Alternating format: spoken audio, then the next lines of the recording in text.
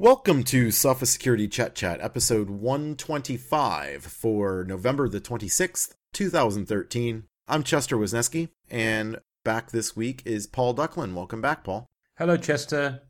Last week, when I was with John, I mentioned in the podcast that, everything is negative and a downer, and, maybe at least we can end the podcast on an upbeat. And so I thought this week we'll switch it around and we'll start it out with something upbeat. I know what you're going to talk about. If you want to be upbeat, it's got to be happy hour. Well, who doesn't get upbeat about happy hour? System administrators. Well, yeah, I guess it depends on the type of happy hour, and I suppose that's the crux of this conversation. There is a website purporting to enable people to, leave work a touch early, let's say, by feigning a computer problem. It's quite amusing. I mean, it's an equal opportunity exploiter, if you will, this particular virus, and it seems to be compatible with Macs and PCs, and I actually managed to get it to work on my tablet even, so if it seems to be no matter what type of device you use, happy hour may be compatible. Is this the first truly cross-platform malware for work avoidance? Yes, you can choose to have a Mac-like crash screen, a sadly unrealistic blue screen of death for Windows, and a sort of monitor mix-up that is the kind of thing that you might expect if you've been hacking too heavily on mode lines on Linux.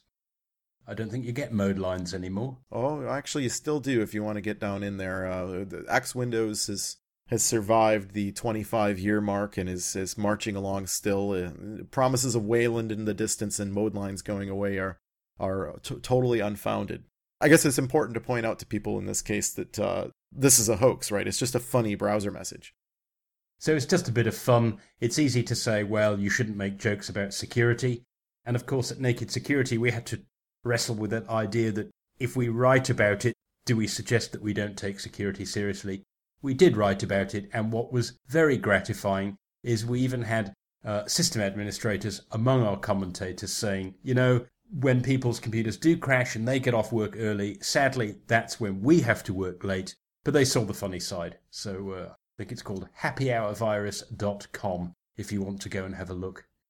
I guess another twist of strangeness related to security this week was quite a splash from Twitter. And like the happy hour virus, the Twitter marketing people seem to have put some significant effort into making sure the word got out that they were using what has been called perfect forward secrecy or forward secrecy for SSL on their sites. Now, I guess to put it all in perspective, we talked previously about Yahoo finally moving toward 2048-bit SSL on their own servers and kind of catching up with the NIST guidelines as to the recommended way you use SSL TLS as a web host. I guess maybe this is Twitter's response to kind of taking things to the next step, right? Should this be the new default? And does it matter? It is Twitter, right? Yes, of course. We had a similar sort of argument a couple of years ago when Twitter announced that it would do TLS, HTTPS for everything, mainly because of Firesheep, which, if you remember that, it was the Firefox plugin that could sniff session cookies for various social networking sites. So that proves why it's important to have encryption all the time, even for sites where your intention is to upload something that will then be published to the whole world. So what forward secrecy does is it says, let's use what's called an ephemeral, a one-off key, where we actually effectively generate a public-private key pair every time you connect for a new session. And when we're done, we throw away that key pair so that in the future, nobody can decrypt that traffic, even if they sniffed it at the time.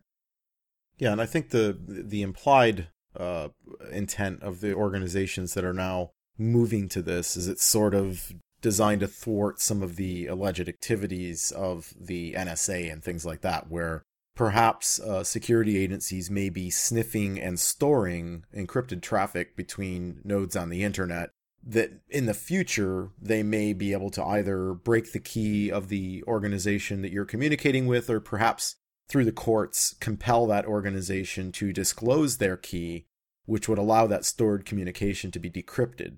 And by using something like forward secrecy, they would have to break each key pair for each conversation. Yes, and of course it's not just organizations like the NSAs, the GCHQs, the intelligence services of the world, but indeed anybody who might be sniffing your traffic, whether it's a private company, whether it's the inquisitive fellow sitting next to you in the coffee shop, or cyber crooks.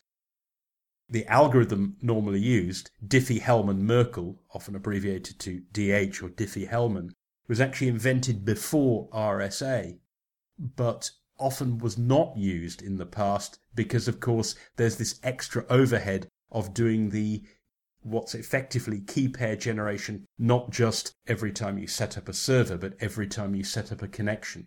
So the overhead is higher, and that's why most websites, at least until recently, didn't offer this option.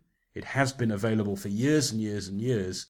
It's just simply that most browsers and servers have not until lately bothered to agree upon it. Well, I guess that answers some of those questions about people saying, why is it that we keep making processors faster and faster and faster when, Microsoft Word already opens in 5 seconds on my computer with an SSD. And there are two main ways that this Diffie-Hellman-Merkle computation for the ephemeral key work is done. One uses discrete logarithms, and received wisdom says that adds about 3 times the overhead on the server side.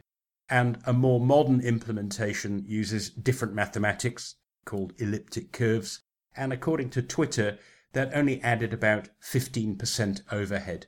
It's just simply that people might have to wait a little longer while their session is set up in the first place. So instead of logging into Twitter in a quarter of a second, you might have to wait 1 second. Moving along to other topics, fake support calls. I mean, you and I have spent a lot of time the last couple months in particular responding to victims of CryptoLocker, trying to provide some advice and explain what CryptoLocker is and how it works. But this fake support call scam has been going on for years. I mean, you and Sean Richmond did a podcast on this, I think 3 years ago. Is there anything that could be done about this? I mean, it looks like the FTC, the American Federal Trade Commission, is trying to get in on it a little bit, but is there anything we can do to put the pressure on these guys to protect our families and friends? Yes, in case anyone has missed out on fake support calls, that's where somebody calls you up out of the blue, says, "Oh dear, there appears to be a virus on your computer." They find some bogus error messages to scare you witless, and then they take $300 off you for fixing a problem that wasn't there. And what got me interested in comparing this to CryptoLocker is it's that $300 price point, pretty much the same as what the CryptoLocker guys are after for selling your data back. What can we do? You can advise your friends and family that the best thing to do with these guys is hang up immediately. My advice, don't bait them, don't lead them on, don't try and make jokes with them about, oh, I've got a Mac, I've got Linux, I've got OpenBSD, I've got Amiga, as one guy wrote on Naked Security. I thought that was quite witty. But the best defense is don't say a word. Put the phone down immediately. If they've got a local number that's come up on your phone as the CLI, the calling line identification, then you can report that number to the telephone regulator in your part of the world, because they must be buying those local phone services from somebody. Well, that's good advice, Paul, and I think it's a lot easier advice to take than the advice we give to CryptoLocker victims. It's very easy for us to say, hey, don't pay the crooks to buy your files back, even though, many of the organizations I've spoken with have said, we did our backups, but it costs us more money than the ransom fee to retrieve the backup tapes and actually restore the files. There's a lot of temptation when your files are being held hostage, whereas in this case, you're right, just hang up. You've got nothing to lose, and you've got everything to lose if you stay on the line, including your time, not just your money. And, the reality is move on with life, hang up, and if you see them coming, just turn the other way and run. The other thing is that these fake support call crooks have to have got your phone number from somewhere. And many of the people I've spoken to, although they suspect that the crooks don't know that much about them, They know that they've got their phone number and their name and pretty much where they live. So presumably by fair means or foul, they've acquired a list from some other organization. So these guys, you should assume they know where you live. So you probably don't want to play around with them.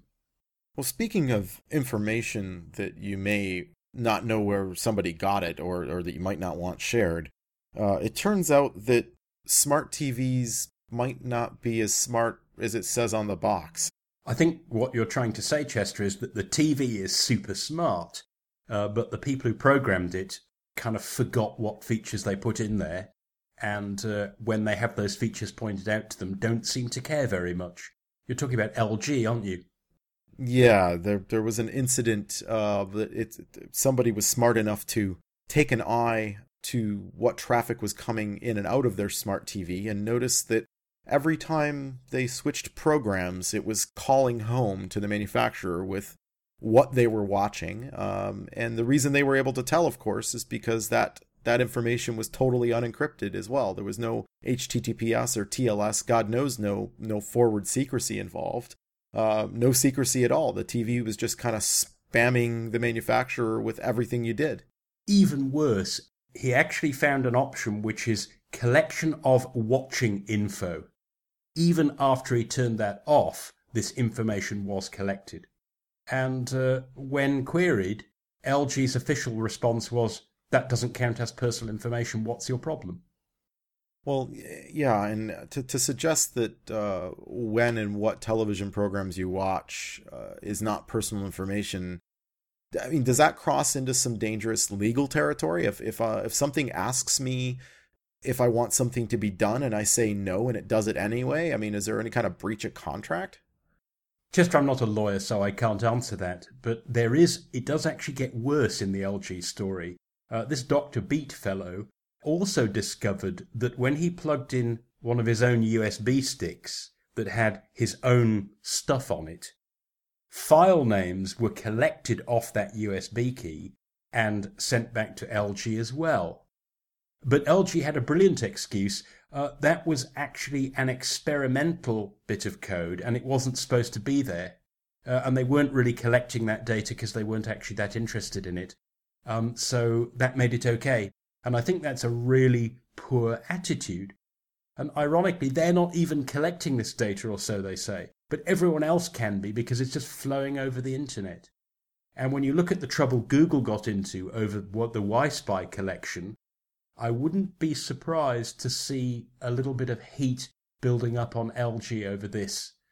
Yeah, I have to agree. And it disturbs me from the bigger picture of this concept of the Internet of Things that everybody references, the idea that we'll have not just a smart television, but a smart refrigerator and a smart washing machine. And, I'm not sure that I trust embedded things to be talking on the internet without me being able to audit and understand what's going on, because I don't want all this data collected about when I'm washing my boxer shorts and whether I'm low on milk, going to a manufacturer or being captured by random people that just happen to be sniffing the airwaves. I mean, there's a lack of transparency in embedded devices that makes it a little concerning for me to allow them to talk outside my firewall.